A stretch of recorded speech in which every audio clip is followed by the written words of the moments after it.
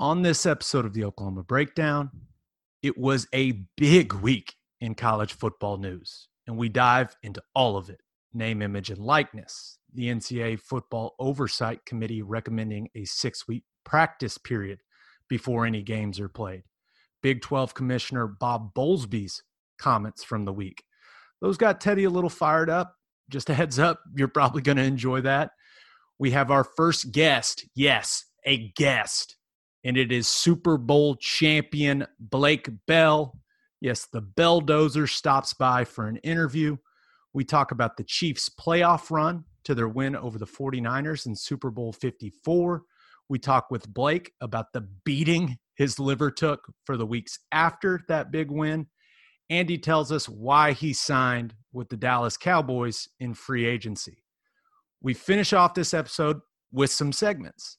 It's a Friday, so you know we have to wet the beak and talk a little gambling. We give you guys our winners and losers of the week, and then we send you into the weekend with Keeping It Local and answer some of your Twitter questions. Now, we are really focused on putting out great episodes right now. We appreciate all the people that have already showed interest in sponsoring portions of the podcast. Just a reminder, our presenting sponsor would be featured with an ad read right here, as well as being featured on the podcast artwork on all the major podcast platforms. And the presenting sponsor's logo would be displayed in the corner of the entire YouTube video posted of each podcast. And if you haven't seen the YouTube videos, go check them out. They're pretty cool. All right. Our man Michael Hosty will kick this thing off. It's time for the Oklahoma Breakdown.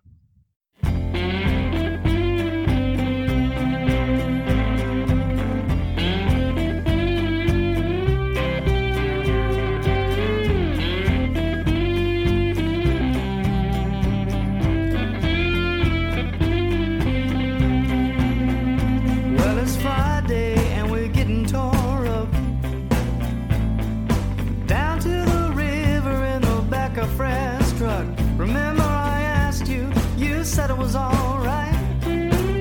Go get juice down by the riverbed tonight. So it's late now. It's a beautiful Friday, May 1st. Now we are recording this on Thursday night. Dusty, are you happy? Very happy. Are you happy? It's Thursday night. Yeah. This will air, though, on Friday. It's a Thursday, Friday. I love it. Yeah, perfect. We hope all of y'all survived the onslaught of Justin Timberlake memes that we all just went through. And I'd also like to congratulate everybody. We did it. We made it to May. April 2020 is gone. And I hope to forget it for the rest of my life. Guys, is April 2020 the longest month of all time? I think it's the second longest month of all time, right behind March 2020. I felt like March went on forever because we started off, everything was kind of normal, and then everything ended up getting canceled, and it drug on forever. But, I think these last 2 months, both of them have been incredibly long. Ridiculous. They have. The difference, though, I will say, is at the end of March, I was far more pessimistic on the outlook than I am as we depart April. So as long as April was, I felt like when the world stopped, when Rudy Gobert got coronavirus, I was a little freaked out and didn't know what the hell was going to happen. I still don't know, and I'm still a little freaked out, but I feel better, and I feel like we're getting more information and better news each and every day. So as long as April was, I got to tell you, I am fired up and ready for May because I think it's going to be one hell of a month. And the last thing I got is, what are you talking about Justin Timberlake memes? Where was I? What's going on with Justin Timberlake? Okay, you're joking, right? You can't be serious. I mean, what? I watched the world tour of Trolls. We rented that for $19.99. Yeah, hell of a movie, by the way. You and a bunch of other people, it raked in a ton of money, by the way. $100 million in 19 days, no big deal. Are you familiar? You're familiar with Justin Timberlake's early work in the band NSYNC? this would not be the Dick in the Box from Saturday Night Live. Not No. oh, okay. No. Not. It's not Dick in the Box. It's Tearing Up My Heart, possibly. Could you remind me a little bit? I'm having a hard time. Maybe if you sang it, Gabe. What is that? How does it go? It's tearing up my heart when I'm with you. Something like that. That's Yes. not bad. Okay. I like that. All right. You take me back. So okay. what happened? So They have the a Justin reunion? What's the Timberlake. deal? No, Jesus. The Justin Timberlake meme. So they have a song back in the day. NSYNC had a song called "It's Going to Be Me," but it said it's gonna be me. Hey, Ted. May. It's going to be But- May. Yes. So when okay. Justin Timberlake sings it in the song, and that's why it's such a popular meme. God, you're old. It's such a popular meme because he goes, "It's gonna be May," and it sounds like it's gonna be May. So every year on April 30th, your timeline on every social Yes. media platform just gets flooded with memes of Justin Timberlake. Ted, Nice. is it just me, or are you simultaneously thinking about a young Gabriel Eichert doing the dance moves to NSYNC? Because I guarantee you, he thought he was Justin. So 100%. here's the thing. You and 100%. I were old enough to think that NSYNC was the corniest crap we've ever seen in our whole entire life. I was not a big Gabe, NSYNC fan. however, was young enough to maybe think that the girls liked it and it was cool. Oh, it was definitely cool. What do you mean? No Strings Attached, that album, straight fire. That album. You guys have to be okay. First of all, No, celebrate I'm their not kidding entire you. I'm country. not kidding you. I thought So we were you getting don't- straight to college football talk, but we're going to talk this out, boys. Teddy because only listened to death metal growing up in Fort Gibson, okay? I mean, Basically that's it. true. Okay, and now NSYNC was not in his truck, I promise. I have a question. If you didn't like NSYNC, did you like the Backstreet Boys? No. No. What is wrong with you guys? I can't believe these are real questions. How much money? Hey, my wife loves NSYNC. Okay. Loves Justin Timberlake. Same here. My wife does too. Yes. Okay. Are You you guys done should with hang your out sometime, Gabe. Are you guys Uh, done with your NSYNC slander? Because Yes. I don't think that. Is it bad that I can still name the We- 5 members of NSYNC? It's Yeah. it's actually bad would be one word, but I would say I would say the better word I would use would be obvious that you could name them. It's obvious. I Yeah, would have I mean- definitely known that you could. And I Ted do. and Your I, street cred totally flatlined whenever you said "No Strings Attached." That album. It was good. Anyone my age would agree. And some people thought you couldn't be a fan of both. I liked them both. Millennium, that album from the Backstreet Boys, you kidding me? I Want It That Way? That's a jam forever. I don't care what y'all say. You're not bullying me. if we did like a graph, Ted, you know, we watch a lot of graphs of coronavirus and different things. There's up, there's downs. If we were doing one of Gabe Eichert, he's on this trajectory, Ted, like this right now. His cool factor, likability out there. He's all over social media. And right when he said that, and this thing drops on actually Friday, it's going to do this. This, Ted, is what the curve looks like for what just happened there for young Gabriel. So Now- I've got a graph for you if you would like. I'll show you. I'll show you a You can graph. see this on the YouTube version of this podcast. It says it is a He's Venn right in the diagram. middle. It is a Venn diagram that says Backstreet Boy fans on one side and NSYNC fans on the other. In the middle crossover section of the That's Venn right. diagram just says Gabe. I love that. I That's didn't so understand good. why you had to pick one. They both were good. It makes perfect sense to me. I love All right. that we're 15 minutes in and we're on A. Yeah. I blame myself, but this is what I love about this. Oh, Okay, this is let's so good. let's get this back on the rails. I did not anticipate an NSYNC talk, but here we are, people. Now, before we get to our first interview ever, guys, Blake Bell, the Belldozer, is joining us for the first interview in the history of the Oklahoma Breakdown. We know why most of these people are here listening, and that's for college football news and talk. And holy shit, did a lot happen this week in college football. Where do you guys want to start? I feel like the biggest story is name, image, and likeness, and the recommendations that came out from the NCAA Board of Governors working group. But let's start there. I just love how Gabe said, where do you guys want to start, when he is the one that put together this beautiful rundown? That's it's not like, I mean, we could just go, but I appreciate you asking us. Yes, I would love. Sorry, Gabe. It's yes. fine. I'm going to be serious now. Yes, you're right. Let's go. As our friend Kelly Gregg says, you got to have skin like an armadillo. That's right. No doubt. Kelly Gregg with a one-liner, no way. Widest back I think I've seen outside of Larry Allen. I played against Larry Allen. He was as wide as two humans. Kelly Gregg, a close second. Larry Allen blocking Kelly Gregg would be the unstoppable force meets the immovable object. I'd pay to watch it, though. That'd be fun. I agree. Okay, it is a Friday show, so let's get weird. Again. Why not? But name, image, and likeness. If you live under a rock, maybe you haven't heard, but a working group from the NCAA Board of Governors has made a recommendation. Now, that recommendation will get revised in August. It will get re-revised in October, and then it will be voted on. The final form of it will be voted on in January. And basically, it allows student athletes to receive compensation for third-party endorsements and opportunities such as social media, business, personal instruction, personal appearances. Now, we're still not getting the damn video game somehow because apparently group licensing deals are just too difficult.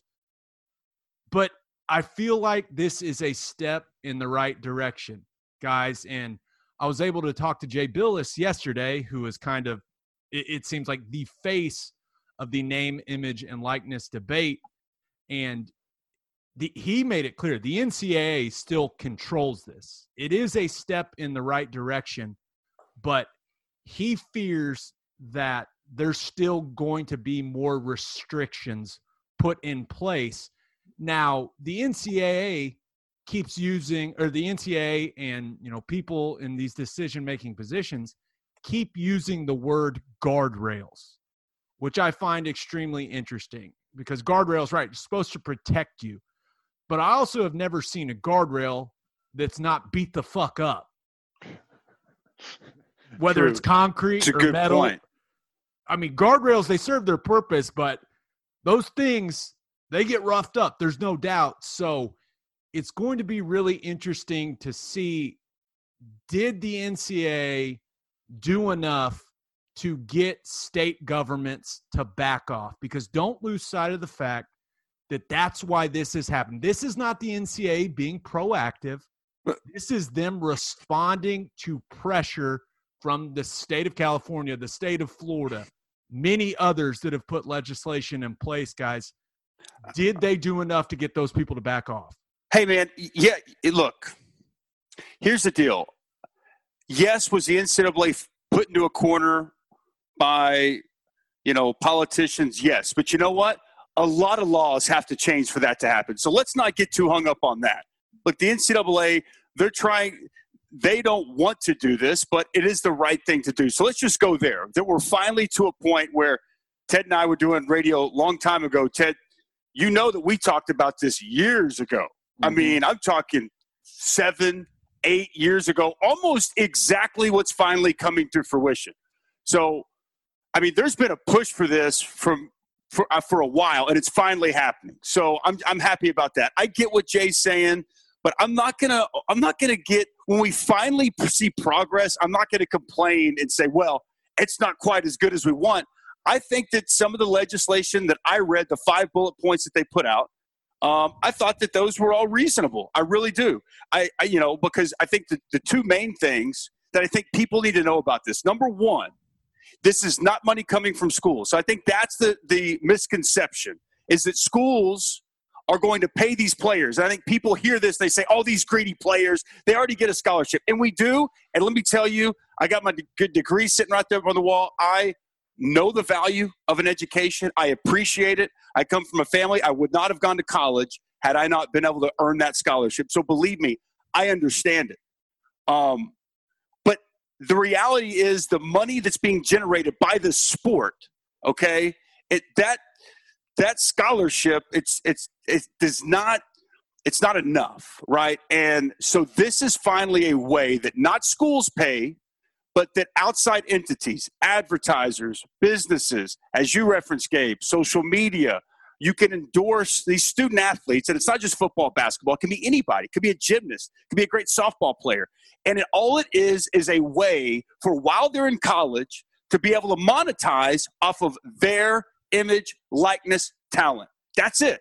And what I like about the rules, and one of the main things in these guidelines that were just released that will be voted on in January that we all expect will be approved, was you can't have the name or image of the university anywhere in the advertisement, nor can it be mentioned. No So let's just say it's Spencer Rattler. If he's going to be on an advertisement, it can't be Oklahoma quarterback Spencer Rattler. It's Spencer Rattler. And that is, that was one of the things. I think that's good for all parties. And I just think that we finally gotten to a place that has been pushed for so long. And do I think it's going to be perfect? No. Do I think there's going to be some flaws? Absolutely. But at least finally, once this thing gets approved, some of these players that truly are able to generate additional revenue for themselves, they are now going to have an avenue to monetize on that. And for me, Ted, that makes me happy. That makes me very happy. No, I mean, I think there's definitely a lot of good about it, right? Whenever you are a superstar and a university or a conference or a league is making a ton of money off of you, should you get a piece of that action? Yeah, I think that's fair. The thing that I'm worried about is already there's people that are looking at this and trying, and I know it's one of the guardrails is no university or booster can use it for recruiting purposes, but I mean, really? There's no way. I mean, how is that not going to happen, right? I mean, it seems like to me it's going to turn this into a slush fund for recruiting purposes. Because at what point, right? At what point can you not make money off your likeness? Like, is it before you enroll? Are you not an amateur if you're a recruit? I mean, I don't know. I think there's some interesting lines in there, and it's not going to be perfect right away. We'll figure that out as we go. But I think it's a great opportunity for the stars to be compensated for some of their star power. The backup left guard who's all excited about this ruling is not going to make any money off this. He may sign some autographs somewhere, but I don't know. I do think that people taking advantage of it for recruiting purposes is one worry. And the other thing that I wonder, like, let's say you're a Trevor Lawrence and you've got a big following, and all of a sudden on your Instagram, right, whenever you put content on your Instagram that gets a lot of people to pay attention to it, which then gets a lot of advertisers interested in using you, which I don't know if you guys saw the article today that said he could make $500K this year off of his Instagram and Twitter alone. And he should. Right. The thing I wonder is, Great hair. If you're Trevor Lawrence, do you say, nah, actually, Clemson, I don't want you putting out any social media post of me. I want all of the social media stuff that goes out to be through my feed, through my Instagram feed. So I do think there's something interesting there because these universities have capitalized off social media, right? They're constantly pumping out stuff of their star players, practices, game day stuff. I wonder how much of that the guys are going to start saying, no, I don't want you putting that stuff out of me. I'm going to do it myself. Yeah, and Dusty, the interesting thing you said, I could be wrong, but I'm pretty sure that one of the things they can do is they can use their name. They can say what sport they play and what school they go to, but they can't use any of the trademarked things from the university. So, for example, Creed Humphrey could be like, hey, Creed Humphrey, I play football. I play center at Oklahoma. I mean, he can say that. I believe you can mention your name, your school, and your sport, but you can't use any of the logo or trademark stuff. So I'm interested to see how that gets balanced. I really think this whole thing is going to be very much social media driven. I don't think all of a sudden businesses in college towns are going to start throwing just huge wads of cash at 18, 19, 20-year-old kids. Because remember, and one thing we lose sight of is if you get one of those kids to represent your business, what happens if that kid screws up?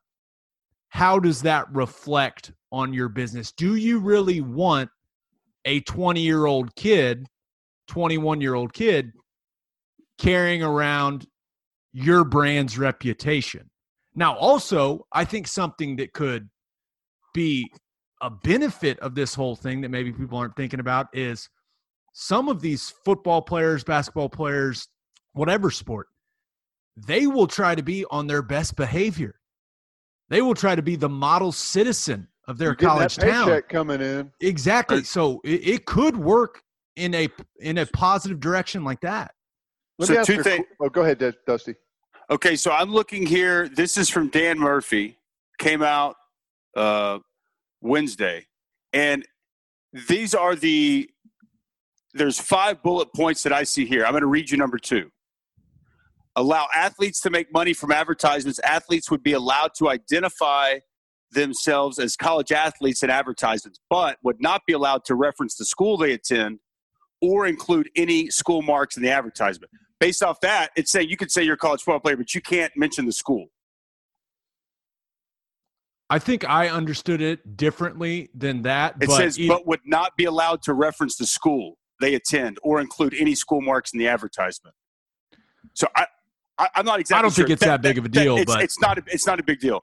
And what I would say to the other part of that is, I don't know.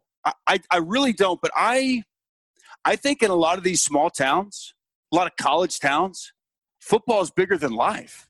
And I don't think it's too far-fetched to think that in Manhattan, Kansas, somebody that's been there going into their junior or senior year that's played really well, if there's a local business that would want to take one of those players and have them advertise for their school, advertise for their business. And I guess, and maybe this is naive of me, but my thought is at least this is something above board that kind of gives other schools a fighting chance. That if you don't want to dip into those waters, and let's say, and again, tell me if I'm off, because I've just thought about this and I don't know if I truly believe it could work. I'm just kind of hopeful. Maybe this is something that happens. But like, if instead of being the, 20th best player at Alabama, and obviously you can maybe get whatever you can get, below board, but above board, you're right. You're not one of the stars. That advertising money is going to come. But if a senior at Oklahoma State, they knew, well, he's big man on campus at Oklahoma State, and he's got advertising deals there locally. Well, maybe you can't get that at Tuscaloosa, or maybe you can't get that, in Baton Rouge, but you could be that guy on a smaller campus. Is there any chance that that is a way that entices players maybe to go somewhere that they wouldn't have, because those opportunities could be at one of those smaller schools more so than it would be at a bigger school? That may be naive to think, but I'm hopeful, because we talked about the inequities that really there's the haves. I mean, college football currently does not have a lot of parity. We went through the ACC, the Big 12, the SEC. I mean, it just doesn't. I guess a crazy part of me is hopeful that this maybe allows a little bit more parity, and maybe some of these schools can get some players that they previously couldn't. I think there's a possibility of that. Here's what I think is interesting. So does there have to be a written contract for your likeness, that you're getting compensated for it? Well, they're going to be able to get an agent for marketing. That's one of the other things. They can hire an agent. Now, again, so long as the agent doesn't seek professional opportunities. Yeah, I mean, yes, I'm guessing if you have an agent, there's going to be contracts. And you can do that, but I'm asking, do you have to, and do you have to prove that? Because I guess my thing is, like, I may like to go to Mahogany Steakhouse. Okay. Who doesn't? Well said. They may want to comp my meal because they like having a well-known quarterback or whatever in their place eating, because people like to see famous people when they're out. I mean, right now they can't do that. But is that going to be something like they can go to a bar and get their drinks comped? And people is that considered just an endorsement now? I mean, because that's what it is. You're off of your likeness. They want you there. That's why they would comp that. So I don't know. I mean, I think there's some good stuff that can come up of it for sure. Hopefully that we don't see it come off the rails and it does stay between the guardrails, I guess, so to speak. I'm not so sure it's going to stay between the guardrails. I think there's some state governments that are going to be very motivated, although they're probably pretty busy right now with this whole coronavirus thing. But I think there's going to be some state governments that say, nope, this isn't enough. It's not enough. And they're going to keep pushing legislation through. Because remember, the whole point of this thing is the NCAA wants those states to back off, and they want to basically have Congress put a law in place that applies to all the states. The NCAA's whole argument is that it's too difficult for there to be 50 different laws for this in every state. I mean, which is kind of silly. Though. I think there has to be an overall umbrella that we're operating underneath, or else then you really will have things will be skewed big time. Does it make it more convenient? Sure. But I mean, we have different commerce laws, speed limits, all kinds of stuff, state by state, guys. But here's the thing. The state of California getting involved and then Florida following suit it's a toothless tiger. It's not illegal to pay an athlete for his likeness. What happens is if you pay him for his likeness, he is now ineligible to play in an amateur sport. So there's really nothing. These states have really no say in it. They're trying to get the NCAA to change their model, but the NCAA model is amateur sports. So, like, if you pay a guy for his likeness, you're not going to jail. It's not illegal. You can pay him all you want. It's your money, and if he tell that to those basketball guys, right? But here's the thing, though. You're now ineligible under amateur athletics. So that's I don't know. I think they're eventually going to change, but if they change too much, guess what, boys? The NCAA is irrelevant and doesn't even need to be around. Right. So that's going to be why they fight it. It's going to be really, really interesting to see how this progresses. I'm sure all kinds of college athletes are going to keep their eye on it. Just imagine how much money, it's in the state of Oklahoma, some of those softball girls could make, hitting instruction, some of the gymnastics. That's another could cash thing right in. There.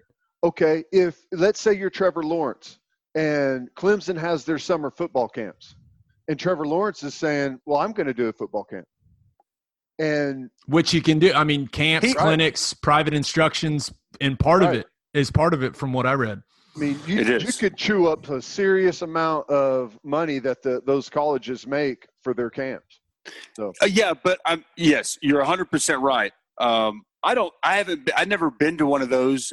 Do players go out there and run those camps? It's usually coaches, right? Usually coaches, but sometimes the players pop in, I guess. If I don't know, that's one of those things that's probably, governed by a compliance department in one way or another. I like that, though. I mean, I just know there's a lot of college kids that are on scholarship, Division I athletes that really don't have any other source of income. They just don't. So any extra scratch would be very much needed and useful. And like I just think back, I worked as a security guard for the high school cheerleading camps there on the Oklahoma campus in the summer when I wasn't going to class and I wasn't getting my head kicked in by Jerry Schmidt. And whatever, it was a job. But how nice would it have been if Dan Cody, myself, and Teddy Lehman could have said, hey, we're going to put on a defensive lineman camp for 2 weeks. We'd love to come instruct some of you young, fine Oklahoma defensive line prospects. First of all, that would have been a hell of a lot more fun. Would have actually allowed me to utilize, what I'm good at, and I think I probably would have made a little bit more money. So, things like that, I think, going to be pretty cool to see if they actually come to fruition and manifest themselves. Teddy would have made a lot of cash. Teddy could have sold them. Cash. Teddy could have just said, I'm going to show all you kids how to run as fast as me. Just pay me $300 for a week, and when you leave my camp, you two will run a 4.3. I got to tell you guys, money sounds good, but I don't know. It would have had to take a lot of cash to get me out of my bed after doing Schmitty's workouts in the summers. That's a pretty good point. Now, one Oklahoma Sooner that probably won't be cashing in on his name, image, and likeness next season. Guys, Jaden Hazelwood with the torn ACL. And all of a sudden you look at Oklahoma's wide receiver situation, and it doesn't necessarily look great. You've got the questions at the quarterback position between Mordecai and Rattler, and that'll all play out. But what questions? I see what you said there. Big Rattler guy, huh? Oh, you mean the quarterback battle? Okay. Whatever you want to call it.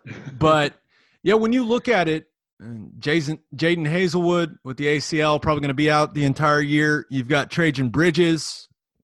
He missed the Peach Bowl. Unless something changes, he's probably missing the first 5 games. I don't know where he's at in that appeal process.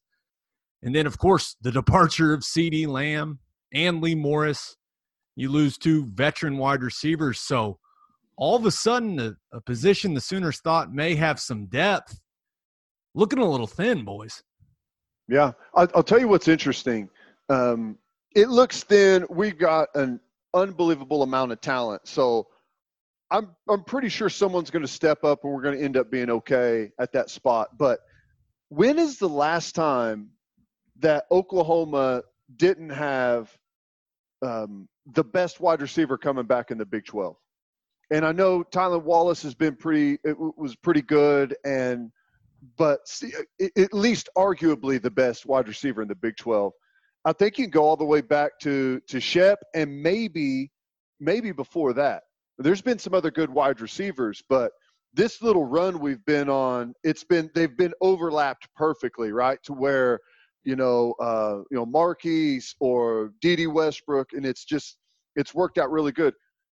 Going into this season, you can't really look at that roster and say, OU's got the best wide receiver. Now, by the time we get to the end of the season, is Rambo going to emerge? Is Theo Weiss going to emerge and be that guy? There's a really good chance of it. But right now, looking at it, I think it's the first time in a long time that we've at least looked at the roster and been like, I don't know who the guy is. I think that's fair. I do think I hate to say this. I just never worry about wide receiver. There's a lot of things I worry about. They got kids that can catch and run routes. I know, especially on this team. It's what I'm saying. I mean, I think Theo Weiss, he was a 5-star for a reason. I thought he stepped up. He's going to have to step up because, I don't – Trajan Bridges, I think you have to expect him to be out the first 5 games, right? If he's there, great. I'm kind of expecting those guys. You know how those appeals process go. They don't typically go well for players. It is what it is. But I think Charleston Rambo is going to be able to take his game to another level. I think it'll be an opportunity, inside for somebody like Drake Stoops. But I'll be honest with you, it's a big loss. I don't know how else to sugarcoat it. Again, I don't worry about it because I am confident that Oklahoma, and there's going to be probably somebody who steps in that we're not even talking about here that's going to be much better than what we anticipate. But Jaden Hazelwood, to me, was a difference maker with his size. And I just thought his ability to go up and make plays, I was expecting him to have just a big-time breakout season. So I'd be lying if I didn't say this is this significantly hurts their depth. And given the situation Bridges in, it's, wide receiver is a bit of a question. People have run that past me many times. What about receiver? What about receiver? And we haven't even mentioned Austin Stogner, who I think his role is going to increase in this offense too. I'll tell you what's interesting. If this would have happened last year, I would have been worried about it. And the reason is offensive line. Like the offensive line going into this next season, I think has a chance to be really, really good.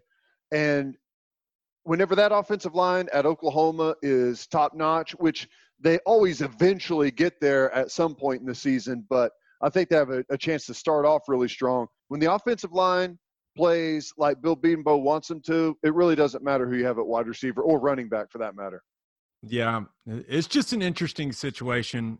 You tack on Theo Howard, the UCLA transfer with the Achilles issue, a guy that, and I know they only got one spring practice in, but a guy that a lot of the staff mentioned to me was that Marvin Mims looks like he can be a dude coming in and maybe playing as a true freshman. So we'll see, but just really unfortunate that Jaden Hazelwood, most likely, unless something changes, unless he is a super healer, Adrian Peterson style, he's going to be out for the year.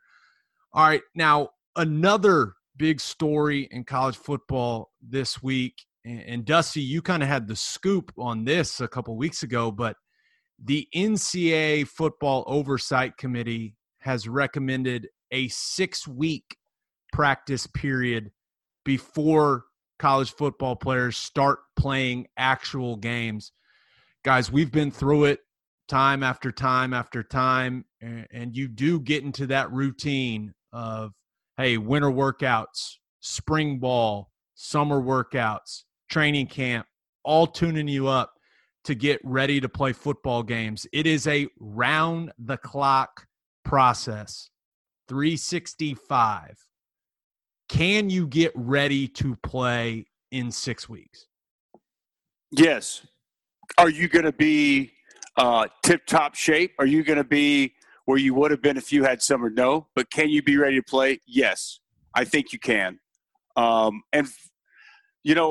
They had all of these different schools, these different conferences put together 4-week plans, 6-week plans. What's it going to take? And I think 6 weeks is right. I talked to a head coach of a college team that said he thought they could do it in 4 weeks. And I thought, man, that's pretty quick. I don't think anything less than 6 weeks gives you an opportunity to get your strength and conditioning going. But also I think that they're going to look to do on-field instruction every day. I don't think it'll be padded, but I think that absolutely. And I would imagine since there was no spring ball, also during that time, they're going to be able to get in the meeting rooms with their coaches. So, I think that it's not just going to be 6 weeks of getting in the weight room, but I think there's going to be a lot of on-field instruction, even there early on, as they crescendo and build up those last final weeks to putting pads on and getting themselves ready to play. Here's what I'll say. Can they do it in 6 weeks? Absolutely. And I think that they'll be better prepared maybe this season than ever. What happens? Okay, you go through spring ball, right? It's done in April, right? Then you've got this long, you're working out, you're getting in good shape. Now, guys that need to gain weight, guys that really need to improve strength and conditioning wise, they may not get the gains that they need. But 6 weeks, but you regress football wise, right? And then you come in, you report to training camp, and then there's an acclimation period, and you reintroduce all of the stuff that you did in the spring. You rehash all of the same stuff. You go through all of the same drills, right? You spend a good week just trying to recover what you did in the spring. You get 6 weeks leading into the season. That's like an NFL preseason, right? It's about how long an NFL preseason is 6 weeks. These guys are going to have that whole time to prepare. Tons of time on field. Are they going to be wearing pads the entire time? I don't think so. But they're going to be ready. They're going to be you guys know, training camp now for college football, it's not 2-a-days. It's a It's been cakewalk. so pared down from what it used to be that by the time those guys get on the field, they've done about a third of what you did 10, 15 years ago, right? As far as actual football stuff. If they're going to be doing it 6 weeks straight, they're going to be ready.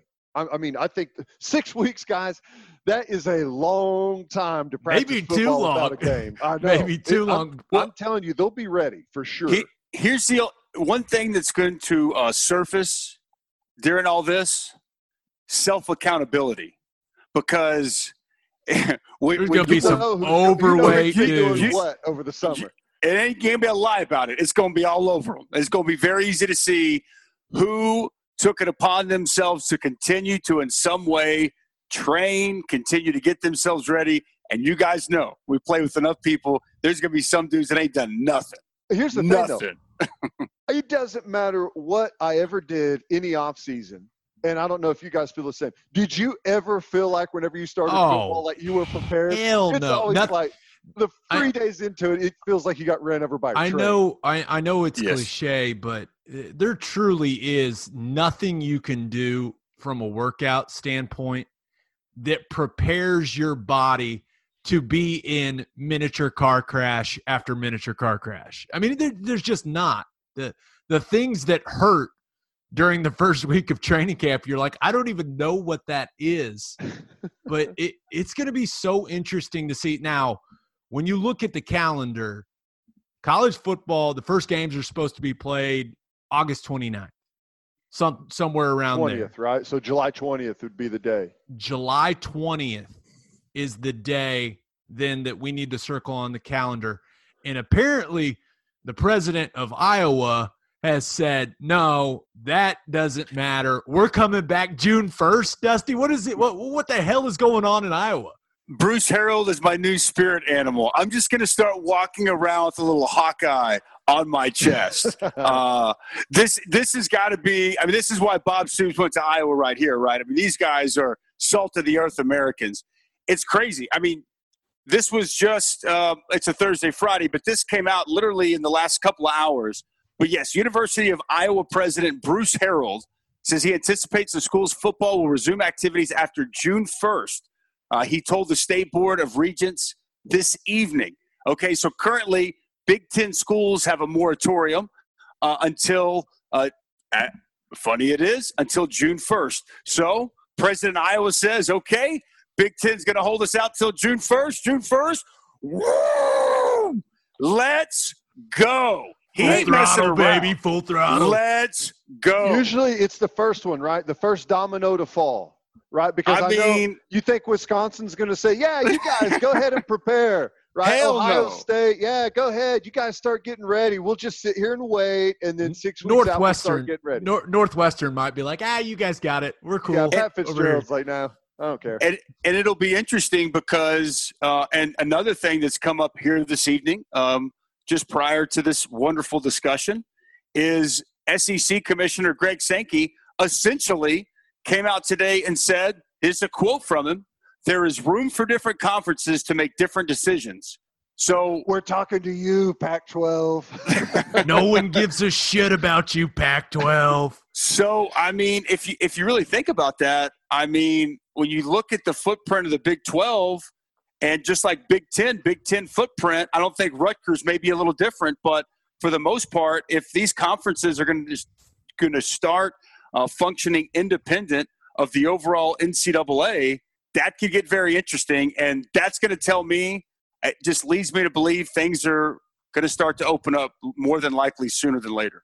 I think they definitely are. I was able to talk to Bob Bowlesby yesterday, the commissioner of the Big 12, and he said something that really surprised me.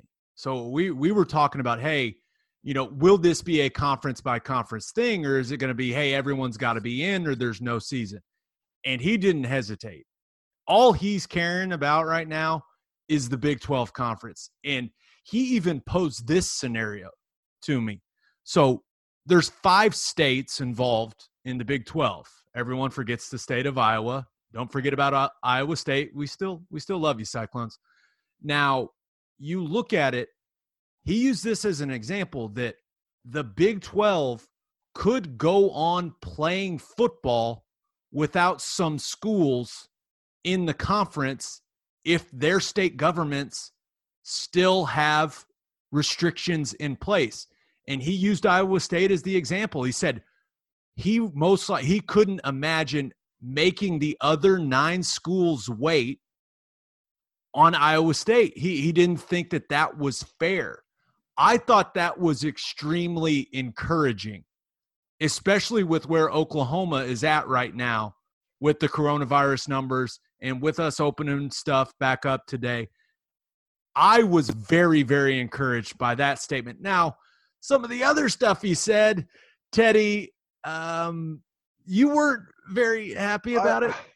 I don't know. I mean, I don't understand why a commissioner of a conference feels it necessary to get on national shows and start making wild guesses about what's going to happen in the fall, right? He's talking about the OU Texas game and how, oh boy, that state fair is just a petri dish. I mean, that's just ripe for infection. I don't know how we could play the game there. Boy, we would be very, very, very, very lucky to start on Labor Day weekend and play through the season without a disruption. Why is he making that prediction? That shouldn't be his role. His role should be letting fans, letting athletic directors, letting teams, universities know that we're planning on playing football in the fall. Here's what we're doing. Could things change? Sure, they could. This situation is changing almost daily, right? But here's what we're trying to do. I'm not going to shoot from the hip like a lot of people have been doing and start making guesses about what's going to happen 5.5 months from now. The second week of October is 5.5 months from now. Why is Bob Bowlesby making any type of prediction as to what's going to happen in that game? He shouldn't be doing that. And if I'm an athletic director, if I'm Joe Castiglione or someone, I'm like, hey, hello, Bob, how about you stop scaring my my season ticket holders, my advertisers, people that put money into this football program? How about you stop scaring everyone off? Just chill. He scared the sideline analyst for the radio call because Bob Bowlesby was making these statements to me on SiriusXM radio on our Big 12 channel, 375. Check it out if you can. But a little part of me died inside when he brought OU Texas up, because when I thought about the logistics, he called it a petri dish of spreading infection, and my mind had not moved that far down the road yet. I was thinking, hey, we got to be worried about the season starting. And all of a sudden, he throws this at me where a game that literally is sacred to me may not happen the way I'm used to it happening. It ruined my day. I'm not going to lie. I was not mentally prepared. Here's where he's for wrong.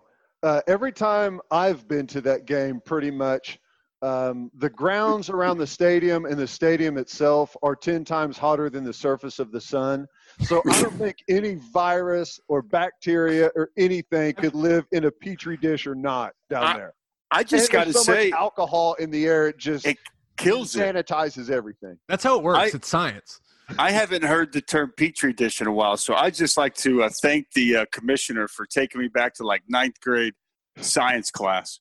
The one thing I'll say, like, you're right. I don't know what the reasoning or the rationale for throwing that as an example out. I don't get that. I can't defend him there. And another thing, because I had him on my local radio show, do I have to give the plug? Everyone already knows. Everyone knows the sports animal. Okay. Sports Talk 1400. So we had him on as well. I mentioned it at the end of the show, guys. Everyone chill out. It's okay. It's Monsters of the Midday, 11 to 2. Mark Rogers, my co-host. You can catch me on the franchise. Oh, wait. No, you can't. Never mind. Is that not going to – when is that joke not going to be funny? Is there you guys let me know when that joke's not funny. All right. So he said the same thing to me probably 2 weeks ago that he said to you yesterday, in that and he's the only person I've heard talk about this, but he is kind of fixated on this playing a partial season in the fall and a partial season in the spring. Did he go down that path with you as well, Gabe? And I haven't heard anyone else. And I just want to be the one to sit here and say, I think that that's crazy and borderline. Like, look, I'm not going to say anything's a terrible idea right now. Everybody's throwing stuff up on a wall. But to think that you could play a partial season in the fall and then get those kids to come back and finish the season in the spring, I'm sorry. I'm here to say that of all the plans I've heard, that's the worst. Apparently he's never played football before because that would require another training camp, a whole new round of trying to get the guys ready to play. What about the guys going to the NFL? They're not going to come back to finish that season in the spring. Yeah, so you're talking about different rosters. So what Bob Bowlesby told me yesterday was that he is not advocating for a split season. Right. He is just, they are exploring all the contingency plans possible. Well, I could save him some time. That one should be dead on arrival. He needs to stop wasting his time with that stupid scenario. It's not going to happen. There's the trash can. Throw it. He thinks the Big 12 or any conference would be extremely lucky to get through the football season without what he calls disruptions. And that basically what a disruption to him would be is a kid for West Virginia is diagnosed with the coronavirus. He tests positive. And West Virginia, let's say they just played TCU. And West Virginia is supposed to play Oklahoma the next week. Well, then what the hell happens? Because now you got to wait a couple days to see what happens with all the kids that the kid came in contact with at TCU. And what? OU's going to want West Virginia to come to Norman to play them when they know some kid on their team and maybe a couple other kids have the coronavirus. It is a very real scenario that can take place. And I'm not going to criticize them for coming up with every contingency plan that they can. But a split season, it could have its benefits, but you also would lose all the good players after the first half. That's right. Last thing I have on this, because I believe he said there, and you would know, you talked to him, but he was quoted as saying, and I've seen him push this before, the second wave, the flu season, I think he cites November to March were the dates. So, I mean, I've heard a lot of people talk about spring football, but if that's what the anticipation is, right in the middle of the second wave. Right. So, I mean, I don't know. That's what I haven't quite understood about that idea. Teddy, just get it all out, buddy. Just let it roll. If they are worried about tracing every single person that gets the coronavirus, then you just can't do it, right? You can't do it. At some point, and everyone has to remember that the reason we all quarantined, which, by the way, it's the first time in history that I know of or anyone else knows of that you quarantine a bunch of healthy people, usually take the sick people, but we did that to flatten the curve, right? The point of flattening the curve is not to overwhelm the hospitals. And, you know, we're going to have – they've ramped up ventilators to a huge level. By the midsummer, there's going to be, you know, tons of ventilators, personal protective equipment. All these things are the reason that we did this quarantine, so we didn't overrun the hospitals and our capabilities. Well, that's really not going to be a worry anymore, and it's not going to be nearly as much of a worry for the second wave. So everyone that's acting like the second wave is going to be this huge thing. I don't believe it's going to be. And what you have to get to, you cannot. Viruses do not stop spreading. It will never stop spreading. The way you at least pass over the virus to where it's not a big threat is herd immunity. And if you continue to sequester everyone and never get herd immunity, this thing will drag out forever. Thank you, Dr. Lehman. I was just about to say, man, thank you, sir. I feel smarter. Now, it's going to be interesting. I think we can all agree, though, football season is going to happen. These kids are going to be able to make some money off their name, image, and likeness next year, which fires me up. That's not going to – whoa, wait a second. That's not going to be till 2021. Right. Correct? January is when it will be voted on officially. Not this upcoming fall, though. Correct. Right. Next year. Yeah. Because in the calendar, Dusty, when you look at a calendar, so I say it's we start- 2020 right now. So the next year, it's 2021. You got me? I say we start paying guys Stop and it. see if we can grandfather it in, right? See if we can do it and not get in trouble. No. What's the think worst that that's could good. happen? Yeah, what's the worst that could happen? But hey, boys, a guy that could have made some serious cash off his name, image, and likeness in college was the old Belldozer. And he joined us. He is our first guest ever. Now, if you'd like to be an interview sponsor, don't be shy. Reach out. We've had some nibbles. We've even had some bites. Caterpillar, Yeah. Blake yeah, Bell, Hey, Belldozer. hey, it would have worked. Guys, we could have done like hard hats with his face on them. Oh, I mean, it would have been perfect. All right, we won't keep you all waiting any longer. Here's Blake Bell. It's our pleasure to be joined by one of the greatest folk heroes in the history of Oklahoma football. He became a Super Bowl champion this year with the Kansas City Chiefs. He recently signed a new contract with the Dallas Cowboys. Blake Bell is in the house, ladies and gentlemen. Doze, how you doing, buddy? What's going on, fellas? I'm doing good. Can't complain. Dude, so here's what I've got to know. You spent 3 weeks stuck, air quotes, stuck in Hawaii with Gabe Ikard. Give us the most annoying thing about Gabe whenever you're stuck with him for 3 weeks. There has to be something. Gosh, I don't know. That's a tough one because really, Gabe gets up, did his radio. We ate breakfast. Which I got fired from between now and then. And then we got a little workout in. We got by the pool, went to the beach, and just kicked it. So I mean, you couldn't. I picture Gabe maybe being like, if I'm somewhere and someone's really bubbly and really happy and energetic in the morning, it's like I need some space before I feel that way. Yeah, but I mean, honestly, like you said, we're out there for 3 weeks. It's it's surprising that no one was getting in a fight, but no, we're all kicking it. And we were hanging just out. drunk the whole time. I mean, how mad take the can you edge off. be? Yeah, a couple of Corona lights by the pool that cures a lot. Hey, Teddy, Corona lights. I mean, the irony No. in that. What geez. happened? What happened was God, Blake. so normally we would drink Corona Lights out there. Who And- wouldn't? Exactly. And this year there was a big seltzer boom. Big seltzer boom. And this is a trip. So this is what happened. We go on the same trip every March with the same group. And this was year 7 of us doing it. And as we were leaving, all the coronavirus stuff was going down. So we're flying over to Maui and we're like, we might get stuck. And we were there for 3 damn weeks. And Blake was going through free agency through the entire thing. Oh my gosh. I mean, I was getting calls from my agent and different people at like 3 a.m, and I couldn't get back to them because then they weren't answering my calls. So we were just playing phone tag, and I'm like, oh my goodness, it was ridiculous. Okay, so I think probably both of these guys have had the chance to ask you, but I have not. How good does it feel to be a Super Bowl champion, man? Walk me through, if you can, just that run you guys went on, and then ultimately to hoist that trophy at the end. Just how sweet is it? Oh, it was unbelievable. I tell people it was kind of like the perfect season. I mean, you guys know how it is.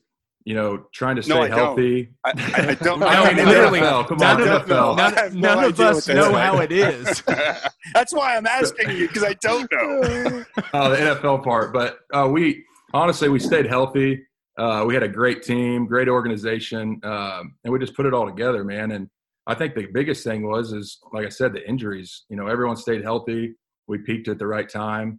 And, AFC Championship game was awesome. And then going into the Super Bowl, trying to, keep your emotions, but, still trying to enjoy every second of it because, who knows, you could possibly never be back again. So family was out there. Everything was awesome. And, we loved it. And then obviously holding up that Lombardi trophy and celebrating with everybody after was awesome. So I know you mentioned free agency was difficult just because you were stuck out in Hawaii whenever it was all taking place. But What was it like this time around for you, coming off of a Super Bowl? Did you think like this is going to be a moment for you to have some pretty good choices out there as to where you're going to be able to go? I hoped. It was difficult. Obviously, like you guys are saying, being out there was a little different, but I heard from a couple teams, and it was kind of going back with them and the Chiefs. And, I love the Chiefs, and obviously I would love to be back there. But as you guys know, it's a business, and, and kind of getting different offers. And, I went that direction. And obviously, my fiance Lindsay's from Dallas, so that's going to be great being close to them. And we're just right down the road from Oklahoma too. Now, Blake, you had a big moment in the playoffs. You catch a touchdown pass. You jump into the damn stands. And then Eric Fisher tries to steal the spotlight from you. How pissed off were you at Fisher? I really wasn't. But after you look at it and everyone's like, man, are you mad at him? And I'm like, not really. At the time, I was almost like crying because I was so excited.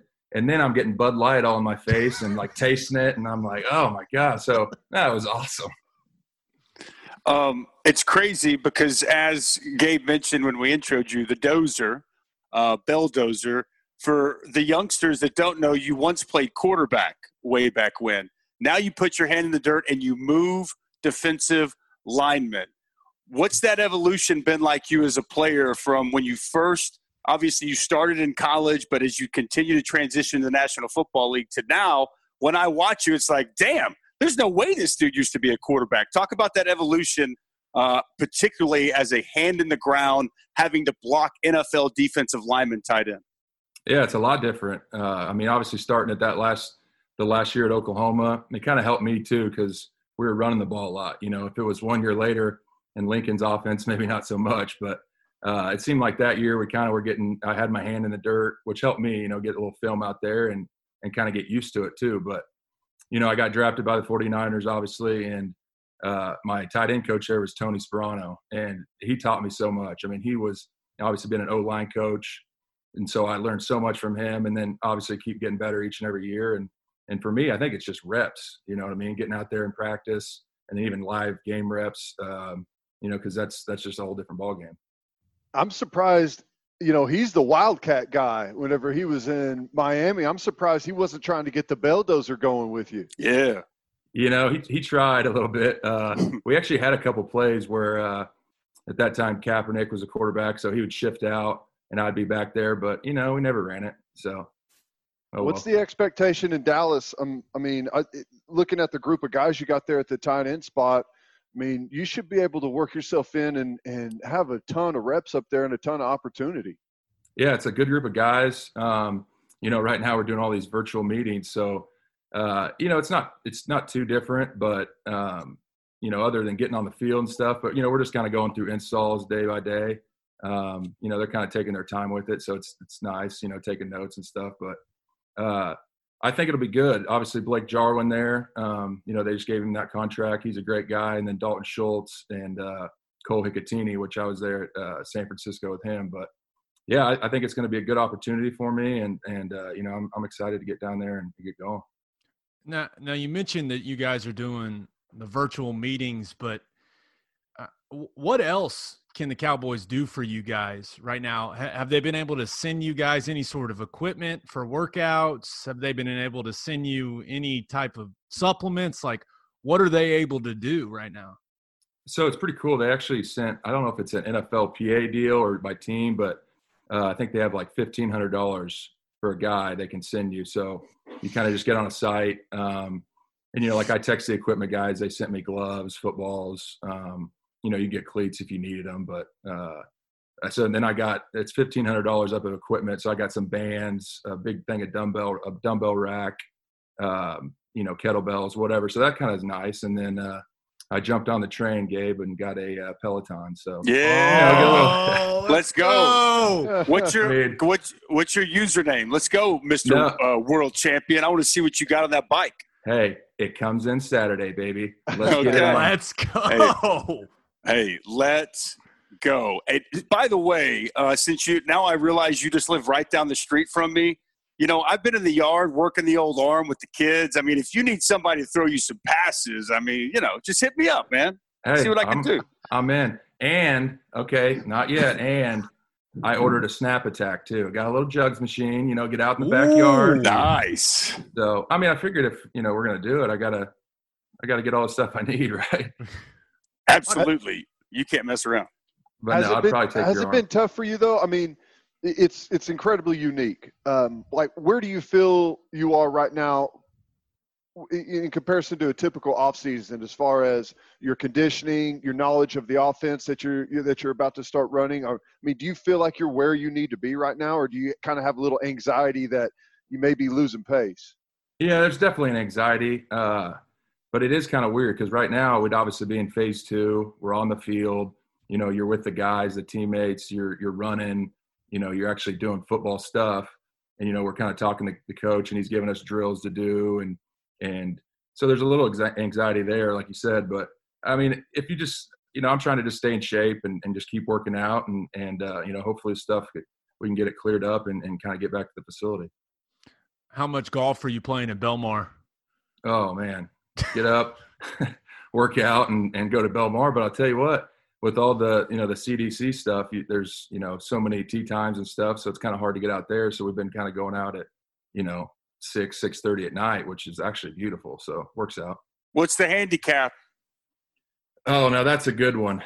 Gabe can tell you. I mean, I can turn it on, but then he's the best out of our group. He don't let him be modest, but he's the best out of our. I'm terrible, so I really don't he's know. He's a 10. He's a 2. He's a 15. No. I'd say like 15 to 18. Oh, I can't wait. That's Teddy. That's Teddy and Dusty's real estate right there. I can't wait. I imagine he could hit a bomb though, as tall and as strong. No, it's the exact opposite. He hits the golf ball higher than any human being you've ever seen.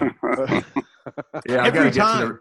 I got to get to the range and get a lesson, because all my shots, man, I got to club up like, if the wind's in your face at Belmar, that's like a 3-club win, buddy.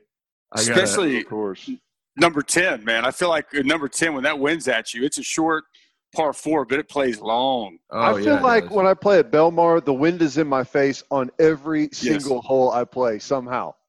I know. And then if you get in that native grass, man, I mean, it's over. You might as well just drop. That's the one good thing, though, is I always come out of there with more balls in my bag than I had going in, because I walk over there to find mine. I never find my ball, but I find 10 others.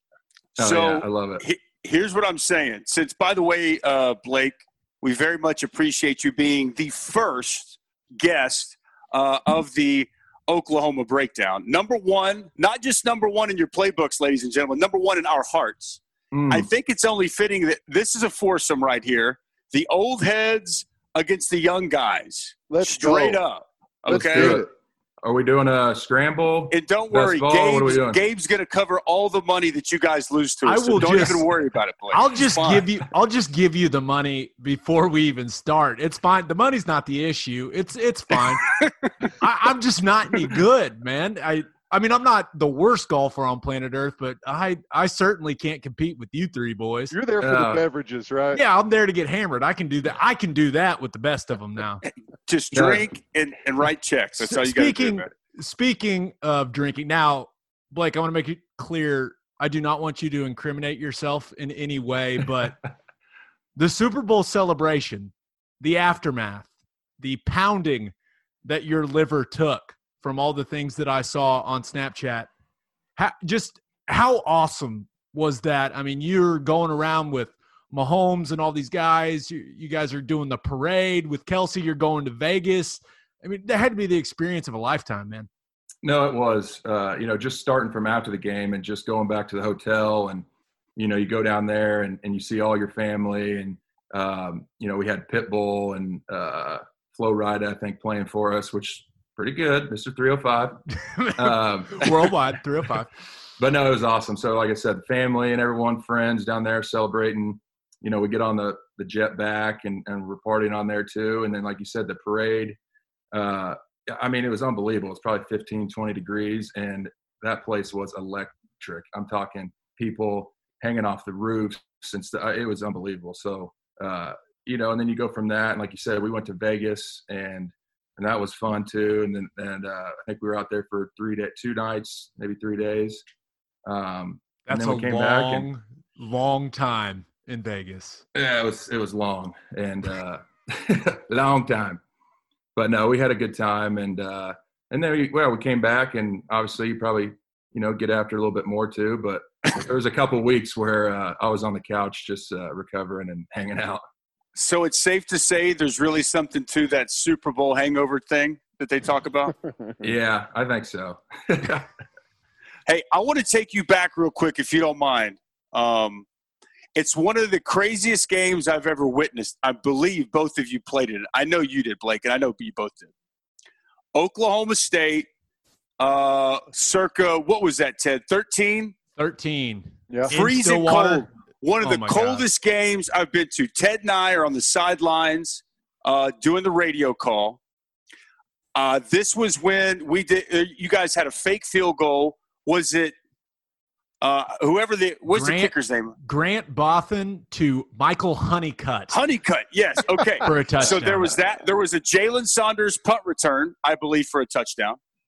And by the way, I want to frame this with there was one of the biggest games in Oklahoma State history. If they win, I believe, they win the Big 12, right? I'm remembering this correctly, aren't I? Mm-hmm. And they were favorites. And Oklahoma offensively in this game couldn't do nothing. And Blake Bell, they bring in, he plays, if I remember correctly, one series. We're going to call in the righty. And I'm telling you, when I say Oklahoma had Pete a drop, they had Pete a drop all game.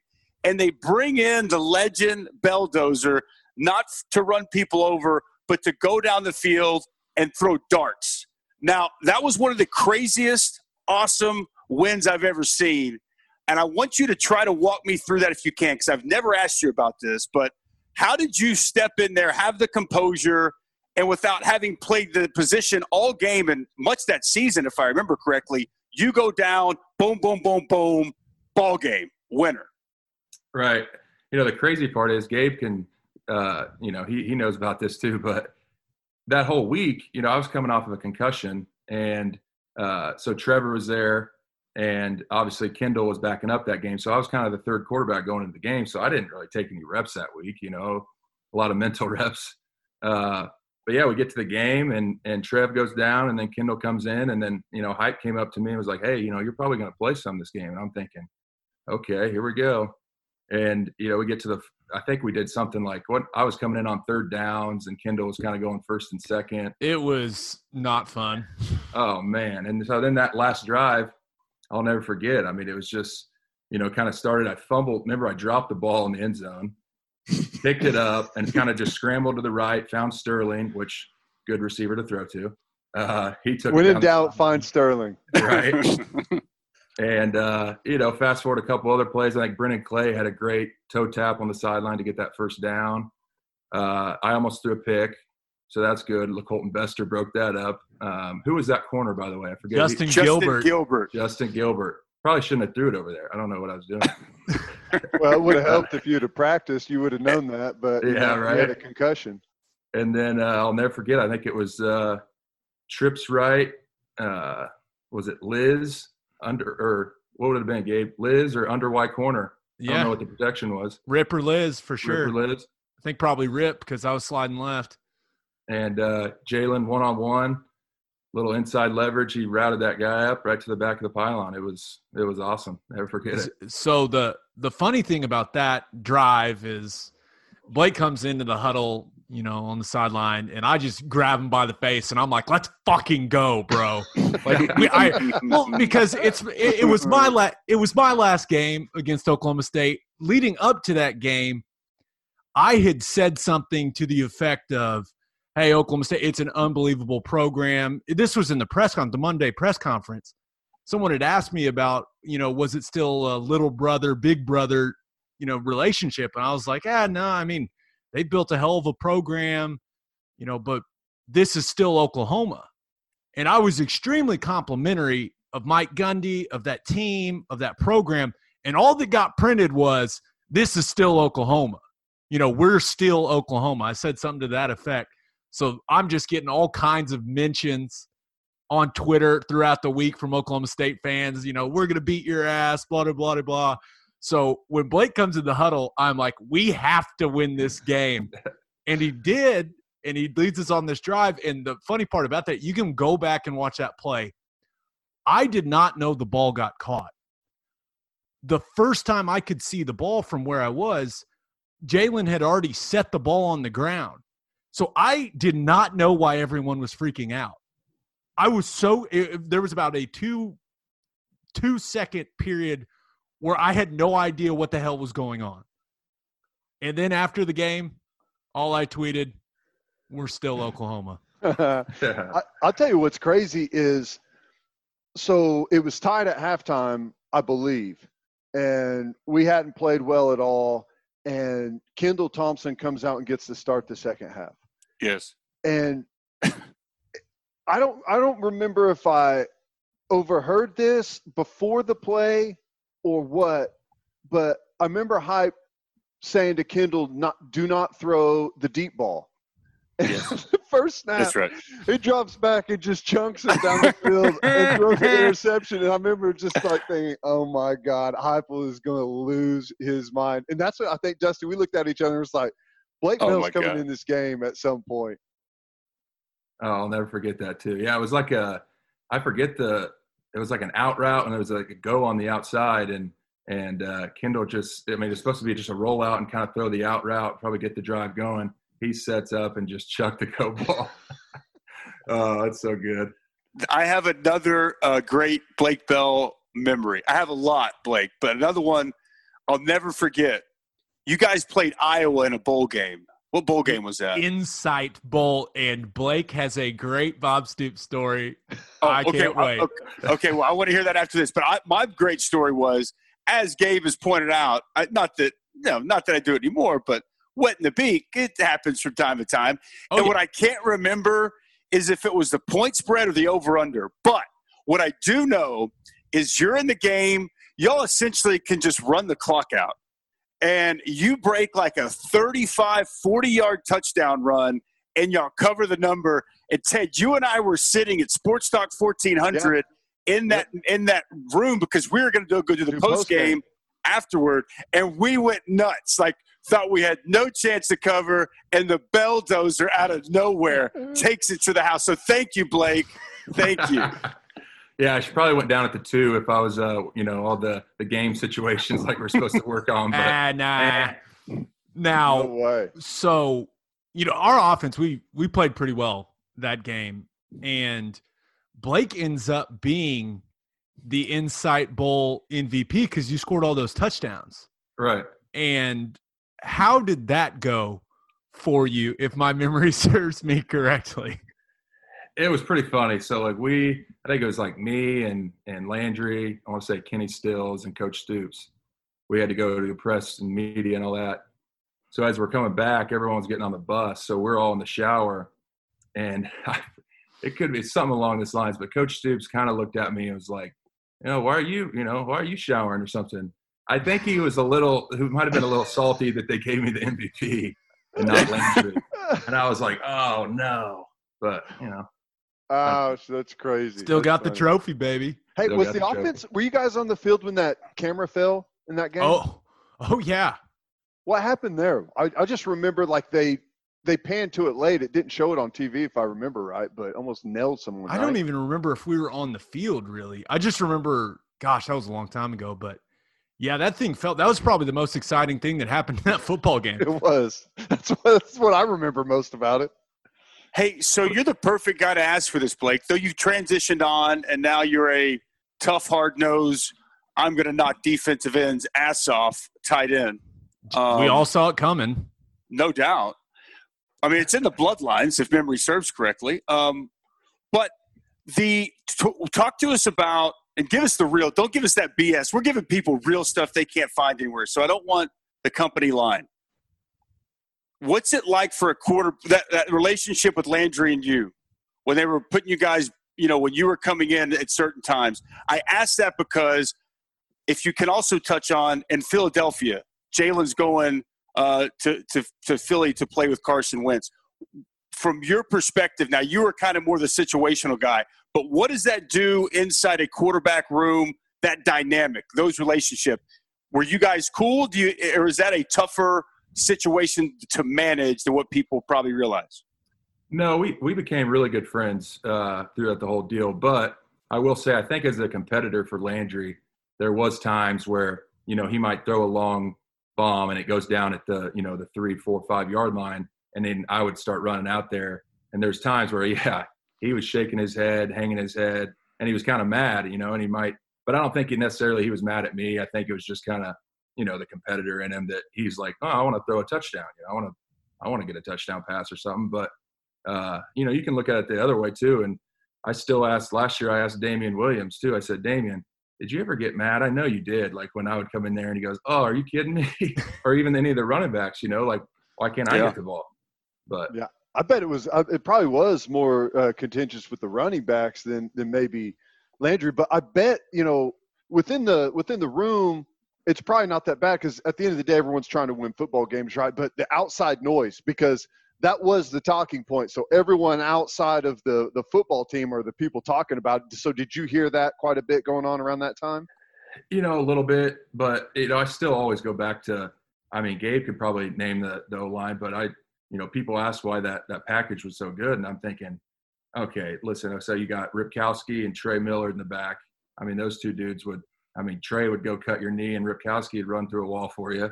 I mean, you had Gabe, you can go with the O-line. So it's you. Shed and Bronson. I mean, Daryl, Tyrus. I mean, we ran it for a couple of years. I mean, we had a lot of guys that played in the NFL. Yeah.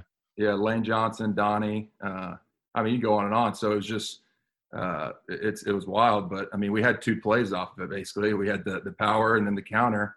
Wherever that extra guy was, we'd go the other way. Now, when you think back to your OU days and you're thinking about kind of the best memory, is it that, you know, taking us down the field on that last drive against Oklahoma State and Stillwater, or the first thing that comes to mind, and it was really special for me and you, was going to Notre Dame? Yeah, 100%. I think the Oklahoma State games were awesome. I'll never forget those. But yeah, the Texas game where you scored 1,000 touchdowns, that was fun. That was fun. God, that was an ass kicking. Oh my goodness. Yeah, feels good to beat Texas ass, doesn't it? Oh my God. Always. But yeah, you're right. I mean, the Notre Dame game, growing up Catholic, you know, getting to start that game and going into quarterback and just all the tradition they have there. You know, I'll never forget. We were running the ball and you know, that's when I cramped up. I ran back into the locker room and you know, they're giving me IV, but I'll never forget. I felt like Rudy running out of that tunnel. But yeah, that was probably definitely one of the better highlights. So what do you do from here? Like what have you guys been told kind of transitioning back? How long of a holding pattern are you guys on? You know, I'm not sure. I want to say I saw something the NFLPA said that I think they're waiting until May 15th to make another decision or somewhere around there. But right now we're just continuing our meetings. And then once they make that other decision, I think it'll be like, hey, you know, we can go in the facility, maybe start, you know, get a mini camp in, you know, start OTAs, or I guess we're done till training camp, I guess. I'm not sure. You had much interaction with any of I know you've been doing your tied in virtual meetings, but have you had many other interactions with, you know, did Dak Prescott reach out whenever you signed there, or did he invite you to that party? Yeah, did you go to Frisco or Prosper to that party? You know, I saw that on the news, but no, I did not make that one.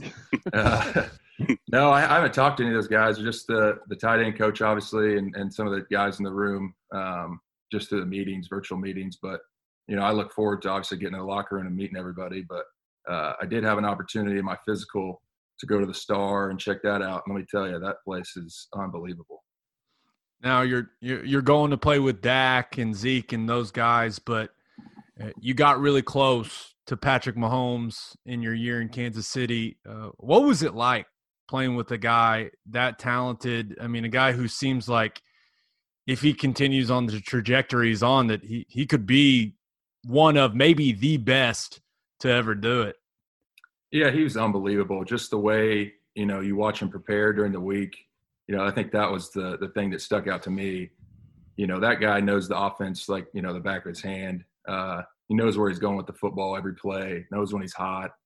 And then, other than that, like, I joke around in camp, I was blocking. I had like a slam flat, like a late. I mean, I shouldn't get the ball. He rolls out to the right. I just start running down the field.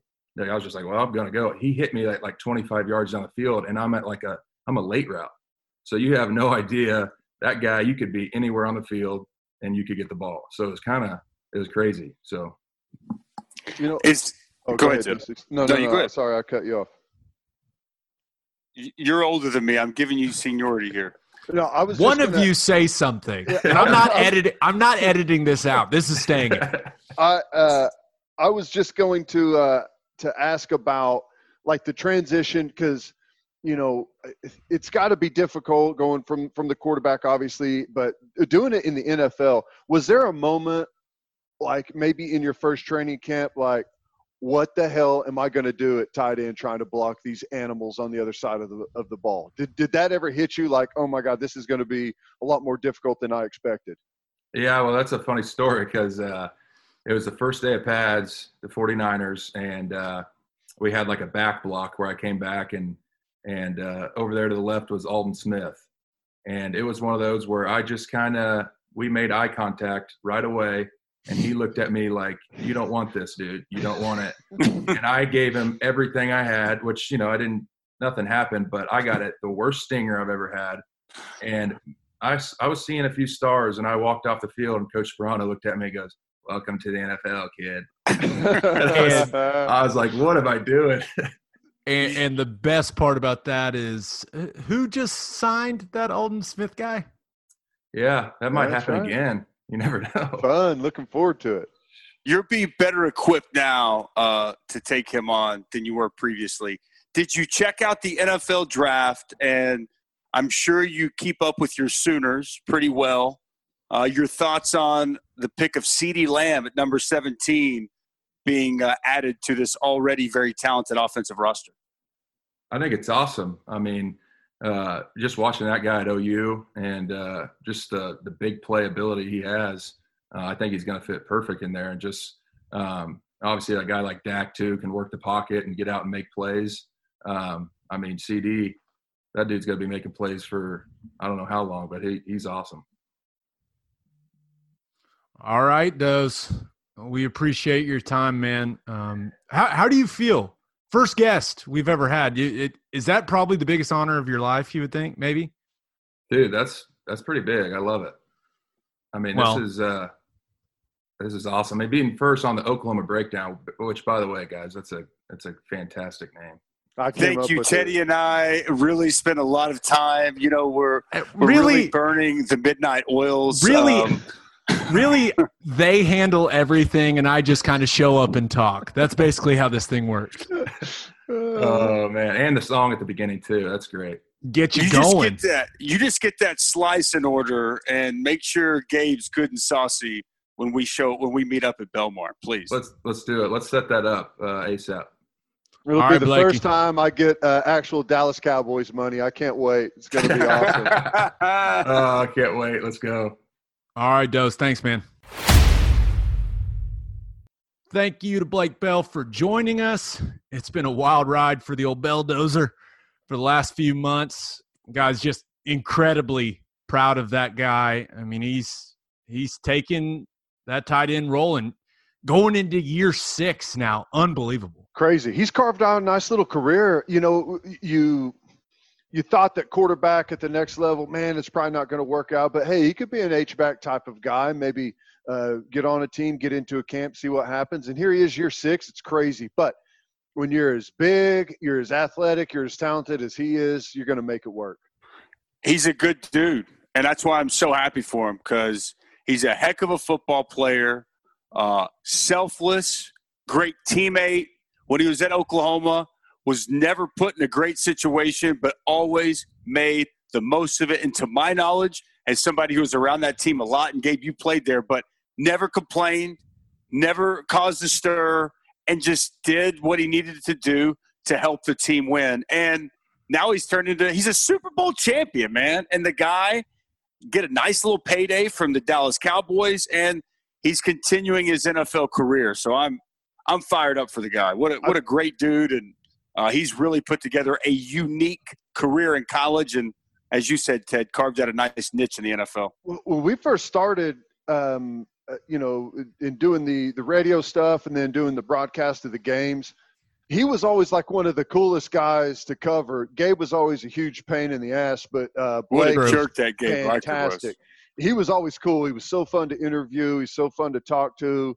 There on the sidelines, you just can't say enough good things about him. Now, since I know Blake listens to this podcast, he is one of my best friends. He was a groomsman in my wedding, but that guy's a complete asshole. I don't know what you guys are talking about.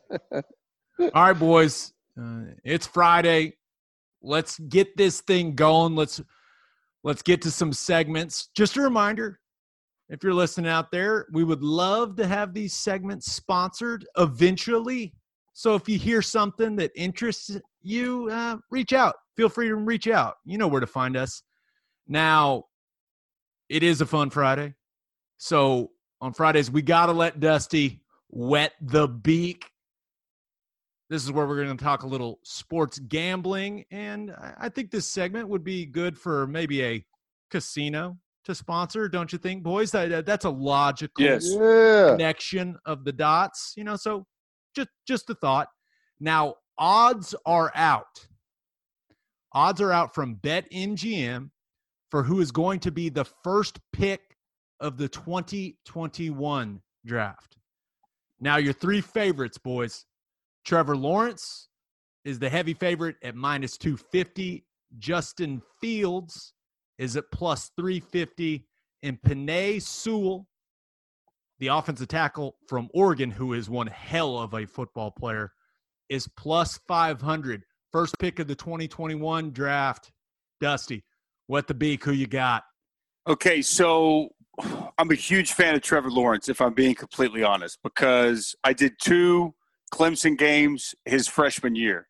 I actually did the last game that he didn't start when he came in and went right down the field on 3 straight drives, and it was like, okay, sorry, Kelly Bryant. It was nice knowing you. But since it's with the odds, like if this was just straight up, who would you put money on?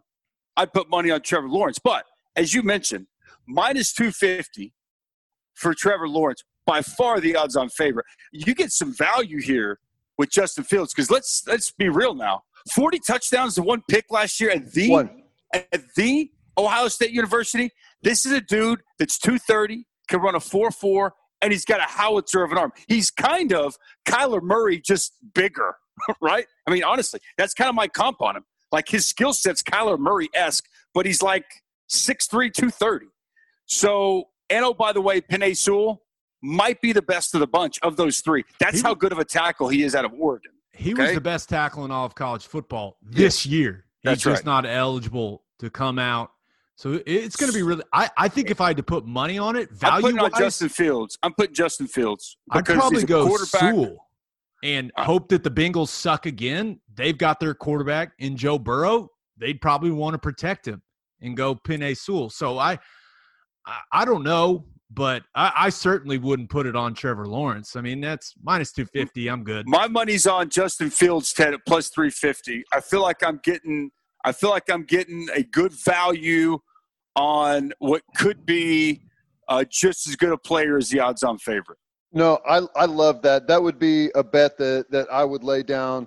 I'd like to see what it is on the Newman kid going to Georgia, because let's look back to this. There's only 5 players on the board for BetMGM. The 3 we mentioned, and then the next 2 are extremely interesting. The 4th guy they've got on there, Miami transfer quarterback De'Aaron King at plus 1,400, a guy that we saw in person. What? Yeah, I'm just telling you, I didn't make these lines. And then I believe you. That's crazy. And the last guy is one hell of a football player, and Teddy would probably put money on him just because he's a linebacker. They've got Penn State linebacker Micah Parsons at plus 2,000. Everyone else is 40 to 1. He's great, but he won't be the first guy taken. Micah Parsons is a freak show, boys. An absolute freak show. Here's what's interesting. At this time of the year, when's the last time we looked forward and were able to forecast who the number 1 overall pick was going to be? I know it wasn't Baker Mayfield. I know it wasn't Kyler Murray. I know was it wasn't not Joe Burrow. No. So Trevor Lawrence is the easy name right now. Justin Fields is the easy name right now. But to me, a guy like Newman from Georgia, where Georgia's got, tons of talent on that team. They haven't had a big-time playmaker at quarterback yet. Fromm was solid, right? Eason was solid, but he's their first real chance at a difference maker at quarterback. And, I don't think it's out of the realm of possibility that Georgia makes a run. I wouldn't pick that, but if I'm looking on odds, and I know he wasn't one of the guys listed, but someone like that for a team like Georgia that puts them on a special run and he's the difference of why it happens, I could see a guy like that being the number 1 overall pick. If you want to go with an outside-the-box name that you didn't have on your list, Gregory Rousseau from Miami. I had 3 Miami games last year. This dude, he played receiver in high school. He was 6'6", 200, was a track guy, put on like 60 pounds in his first year at Miami. He had 15 and a half sacks last year. You don't even know what he's doing. On the broadcast, I said it's a go-go gadget arm. He's got these long arms, and he's got this quick first step. There's nothing people can do, offensive tackles can do to stop him. But like I said, he played receiver. He's like a Chase Young guy. I mean, he is like a Chase Young guy, but he's raw as can be. So we'll see Chase exactly Young was – I know he was a big-time player there, but he wasn't a guy that we were talking about like we ended up being at the end of last year. But a guy like that's interesting because it matters who's got the number 1 pick, right? Yep. If a team that's got the number 1 pick and doesn't necessarily have to have a quarterback, that could factor in. It's about affecting the quarterback, Gabe, with that pick. Either you're a Q, you're an OT that's protecting the Q, you're a pass rusher that's getting after the Q. That's typically what we see with that number 1 overall selection. Now, one more for wetting the beat. Speaking of that draft next year that will be in Cleveland, despite what Roger Goodell said on national television, if you guys had to put money on a Big 12 player that will go the earliest in the 2021 draft right now, who you putting your cash on? For me, and this is not going to make a lot of people happy, I think the smart bet is Sam Cosmi. I think the smart bet is Sam Cosmi.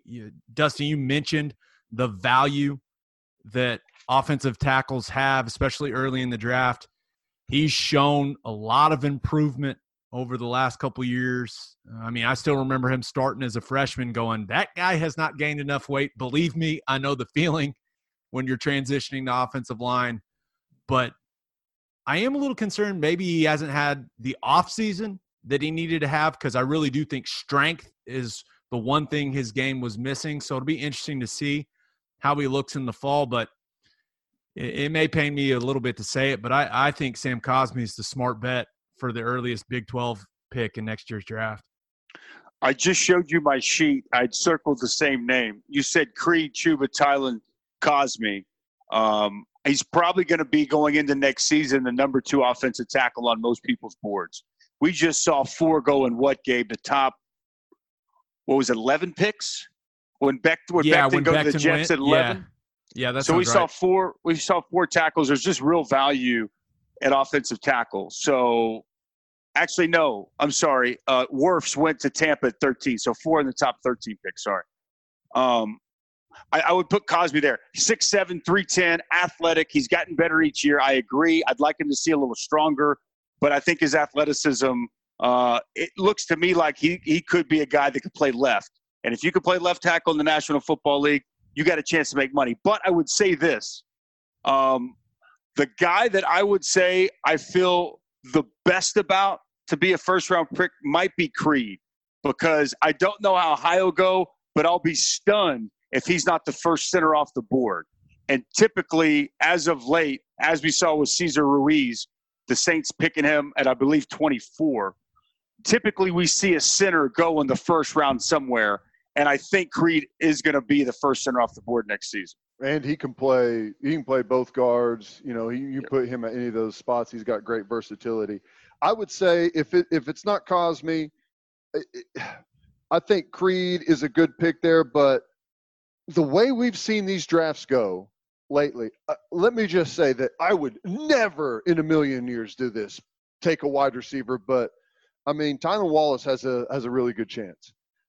If he Man, goes I after hope those, his knee. I hope he gets back to full go. I'm rooting for obviously, that kid.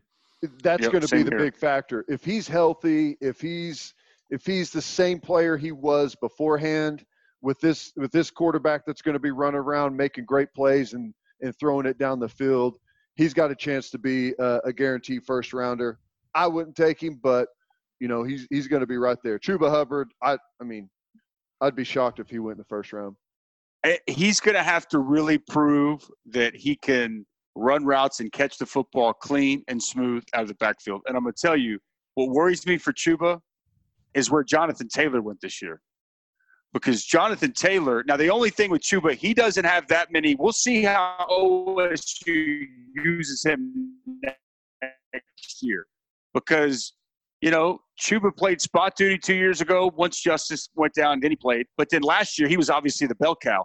So going into next year, he doesn't have that much tread off the tires. But I would imagine they're going to use him quite a bit, which is probably why Jonathan Taylor fell. But when Jonathan Taylor ran 4.38, and I'd seen his productivity, multiple 2,000-yard seasons, and he didn't go till the second round, that worries me a little bit for Chuba. And overall, just running backs in general, you can easily see them slide, whereas those other positions, not as much. Chuba, to me, wasn't even the best running back in the Big 12 last year.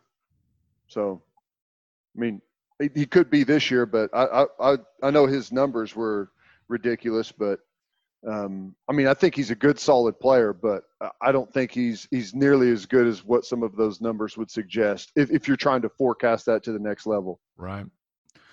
Well, boys, that's a Friday edition of Wet the Beak. Let's move on to our next segment, winners and losers of the week. Now, I really like this one. As our man Toby Keith says, we got winners, we got losers. But this allows us to bring kind of some funny stories to the show, maybe lighten it up a little bit. Not just all sports, but kind of some of the goofy shit we find on the internet. Teddy, why don't you kick us off? Give me your winner and your loser of the week.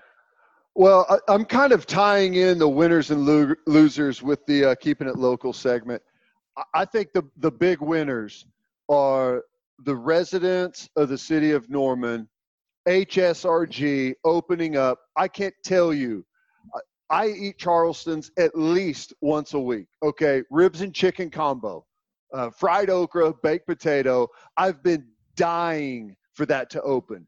HSRG, Charleston's in Norman will be open. I cannot wait. Fantastic stuff. Shout out Hal Smith Restaurant Group. We love your food, Hal. Now, It'd be nice. You never know. I mean, you know, just saying. Sponsor Good shout out, the Ted. I show, like that. Hal. Come on. Yeah. Come on, Hal. Water's fine. biggest loser, residents of the city of Norman. And here's the reason. I knew this was coming. Let them have it, Ted. Let her have it. All I'm just going to say is, unfortunately, you will have to travel outside of the city to do some of your necessities here in the coming weeks. So, biggest loser and biggest winner, residents of the city of Norman. All right, Dusty, who you got for your winner and your loser of the week? Well, Gabriel, this one is a no-brainer, okay? I'm going to take you back to Sunday night, and I don't know what she's drinking, boys. Milk done this body good. But the big winner is Carmen Electra. Damn! How? I mean, for real. Like, goodness gracious. I she thought may at look first better. that was an interview from, like, I know. 98. She's 48. Hey, and look, I've got a beautiful wife, madly in love, but we both appreciate beauty of all kinds. I think even women were looking at Carmen Electra during that interview going, Oh, I mean, hang on. how can I get what she's doing? I need that regimen, man. That's what I need. I mean, honestly, whenever because we had talked about it on the show earlier that week, Sports Talk 1400, and we were wondering, it's like, I don't know where Carmen Electra's been. I mean, I wonder if she's going to be in the documentary. oh my gosh. The years could have been rough on old Carmen, and then it was like, apparently she's been in a vacuum for the last 20 years because she hadn't aged a bit. And the selection of the top, that little black where you could kind of, was a little inviting. I don't know. I just thought that was a winner for everyone. Carmen Electra is winning at life. She's found the fountain of youth. And I think that we all were winning for getting to get a nice gaze at Miss Electra and finding out exactly what she's been up to.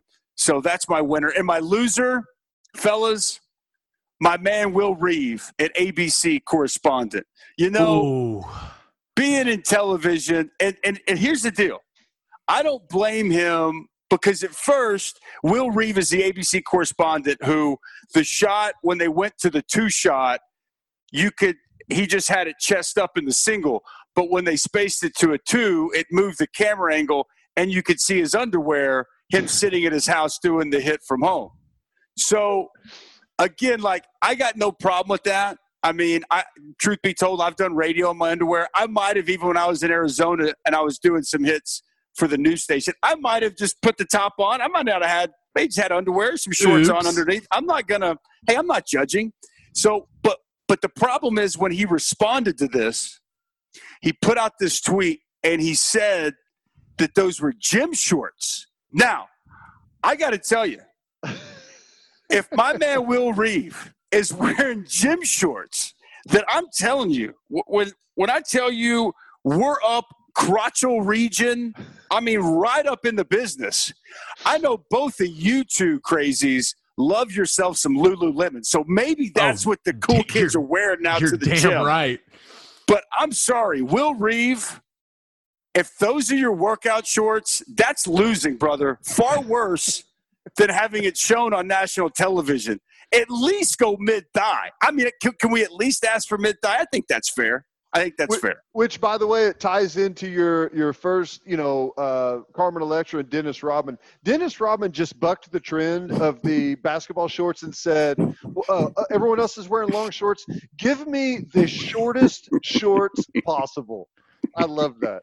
But that's great. Sometimes, I'm just glad that he did on TV what we all knew those guys were doing anyways, and just had the suit jacket and stuff on up top.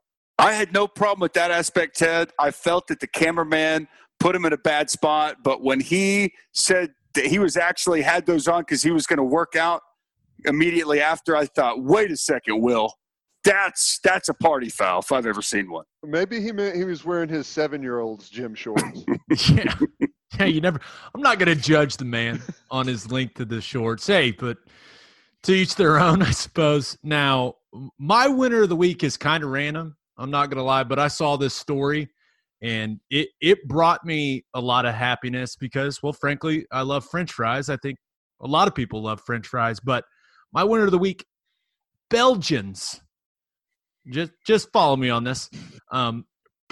Potato producers in Belgium have asked people to please double their consumption of French fries to at least 2 times a week because, and this is happening with food, a lot of places in the world, but they say the potato demand is going down because of the lockdown, and 750,000 tons of potatoes are at risk of rotting. Guys, we must all do our part. We must all go to Belgium and eat some French fries. I'm in. I love it. It's like, if you're going to twist my arm and make me eat more French fries, okay, I'll do it. I love that. You know what it makes me think of, though? I'd only want to eat waffle fries in Belgium. Like a Belgian waffle. Oh, I see what you did there. That's fair. That's the first thing. Is it weird that's the first thing I thought French about? Fries over there or something? Mayonnaise. They put mayonnaise. And no, we should not do that. Ketchup, mustard, maybe mustard and ketchup, Ranch, but keep the mayonnaise away. Obviously, ranch. And then, so shout out to all the Belgians out there.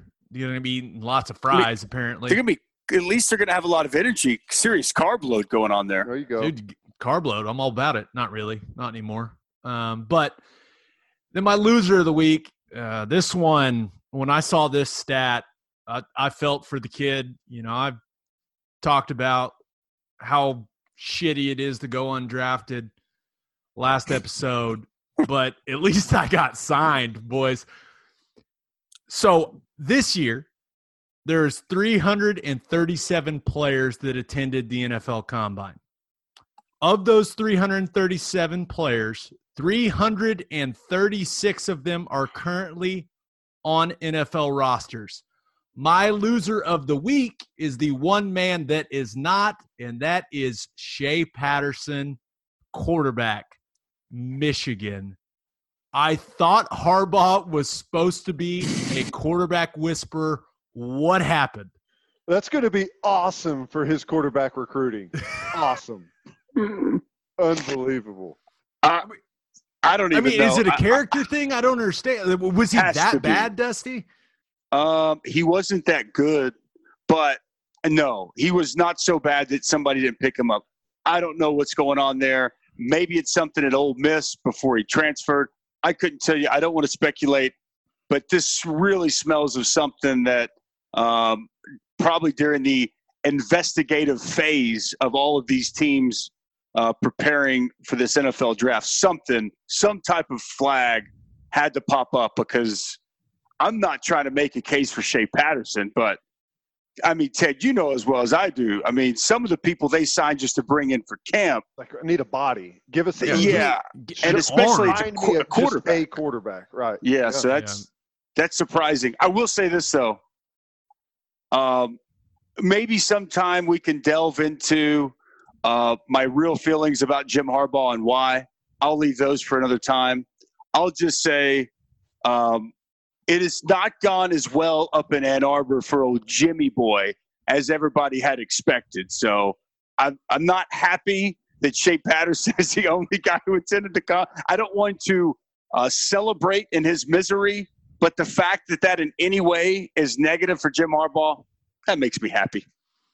Yeah, you seem like really having the smile on your face, right? It's kind of creepy. I'm not going to lie. But, hey. That's what you get, Jimmy boy. But there's your winners and losers of the week. All right, we will finish this off with what has very quickly become a fan favorite, a listener favorite, and that's the Keeping It Local segment. And this is where we're going to highlight things that go on in the great state of Oklahoma. And this is an obvious one, boys. May 1st, things are opening back up. We're getting back to a little bit of normalcy. Now, I know that Norman's got some different things going on than Oklahoma City and Edmond and Tulsa, and there's some different things going on across the state. But for the most part, you're looking at things like restaurants, some gyms, some salons and barbershops in some of the cities, movie theaters that are opening back up. What's the first place we're going? What's the first thing you're doing now that you're free, Teddy? You're finally out of your cage, man. 6:15 a.m. I had to sign up for a class. I'm going to the gym, baby. I'm going to get my workout on tomorrow, 6:15 a.m. What are you Orange Theorying? A CrossFit. Oh, Orange Theory? What is wrong with you? Well, he had to sign up. I figured it was one of those things. You have to sign up for CrossFit? Ted. I've been on a treadmill maybe 2-3 times my whole entire life. Ted is just like – he's like a dog in the fact that you could be a dog that's been laying there for a week, but then, that car drives by that dog has to chase. That dog's going to get up and go. Ted doesn't have to run for like years upon end, but if the moment ever presented itself, he could straddle up and probably go peel off a 4.5 or a 4.6 in his sleep. He's still got it. The dog. He does. The dog wouldn't tear a hamstring off the bone like I would if I tried to do that. But I appreciate that. Okay, so God, I think that we may just have to call the show the Meatheads because what does it say about us when that's the first thing? That's the first thing that I'm pumped up about. Like, so I'm going to be going. I don't know if I'll go tomorrow. I'll probably go Monday, but I'll be going to the health club. And you know, it's weird. I asked for a weight bench in the 6th grade. It's all I wanted for Christmas. I wanted a weight bench because I had one goal in my life: to get a athletic scholarship to play football somewhere. That's all I wanted. That's all I ever wanted.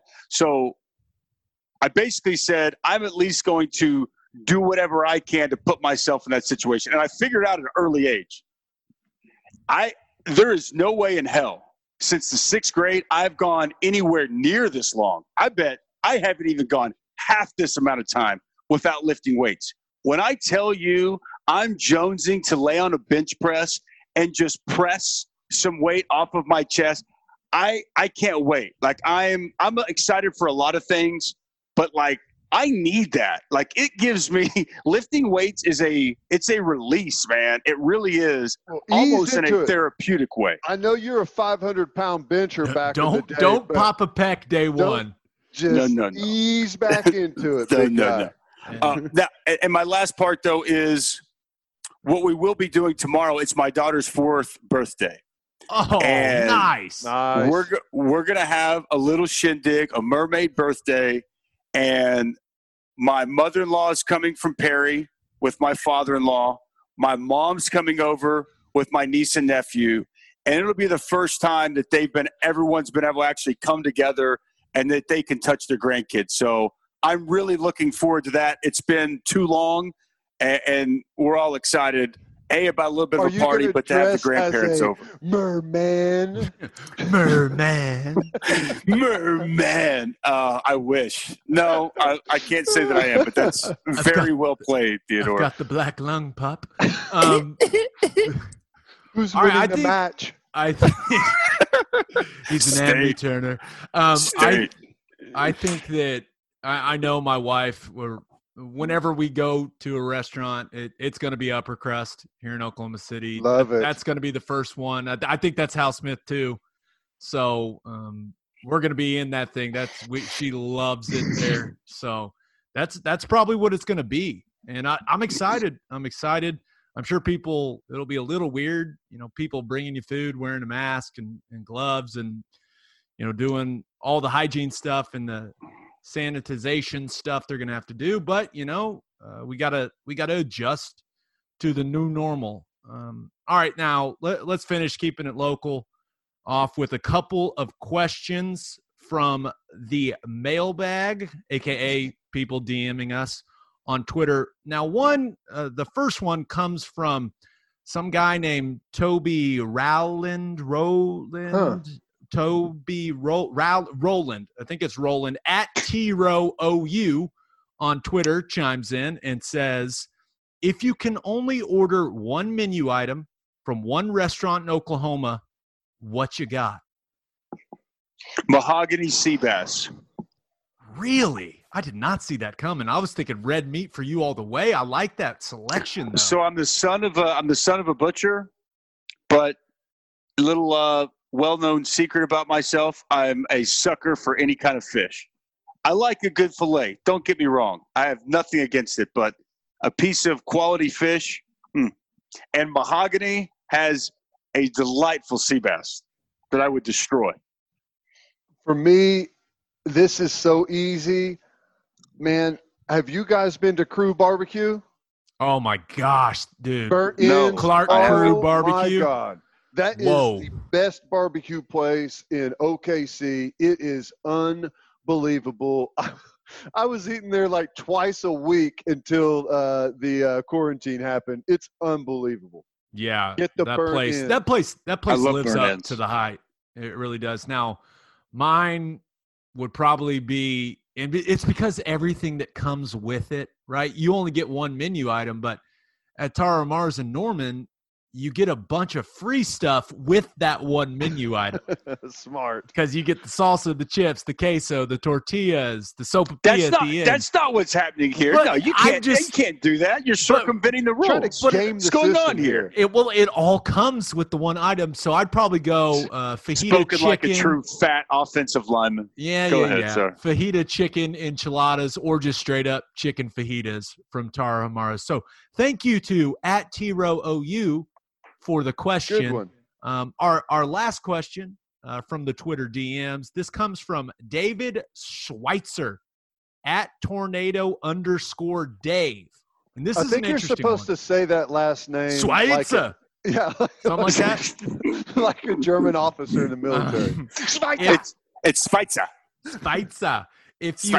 If you had to move to any small town in Oklahoma, which town would you choose and why? I will go first. This is easy for me. I'm going to Grove, and it's because Grand Lake. Lake's there. Easy Damn, that's good. choice. They play pretty solid football. Not good enough to beat us in the high school playoffs, if my memory serves me correctly. But they're not terrible, and you get Grand Lake. Sign me up. I think I could probably manage in Grove. The Ridge Runners. For me, it's easy too. Fort Gibson, Oklahoma, Wow. gentlemen. Shocker. 3,500 people. You like the lake? How about Lake Tenkiller within a couple of minutes? Lake Fort Gibson within a couple of minutes. Lake Eufaula within a couple of minutes. Greenleaf Lake within a couple of minutes. Come on, Gabe. Let's go. Fort Gibson. And by the way, we used to trash Grove every year. You know what? This is where, first of all, Teddy just chose his hometown, so I didn't even know you could do that. he didn't really You go did not off specify. the radar. Now, I'm from Texas, and I've never really fully gotten a grasp of small town Oklahoma geography on the level I should. So I'm going to kind of take the easy way out. My wife is from Perry, America. Some would call it the wrestling mecca of our country. They do have a national record for the most national champion or state championships won. I met my wife because my roommate, Jake Hager, or Jack Swagger, for you wrestling fans out there, introduced me to her in college. And this is what I know about Perry. There's not a whole lot to do, but they're tough. Sounds They're great. hard-nosed, and damn it, they win. So I can get down with that. At the very least, I can feel good about the fact that I could win a state championship There and you with go. Perry Wrestling. So my winner, the Maroons. All right, boys.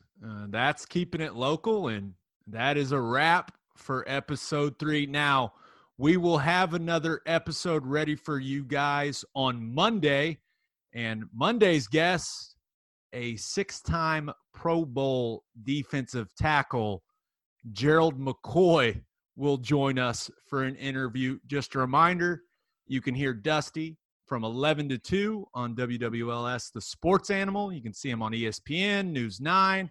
You can hear Teddy from 2 to 6 on Sports Talk 1400. And you can hear me on SiriusXM, ESPNU Radio, Channel 84, and Big 12 Radio, Channel 375. Until next time, we appreciate you guys listening, and do what you always do, Oklahoma. Take care of each other.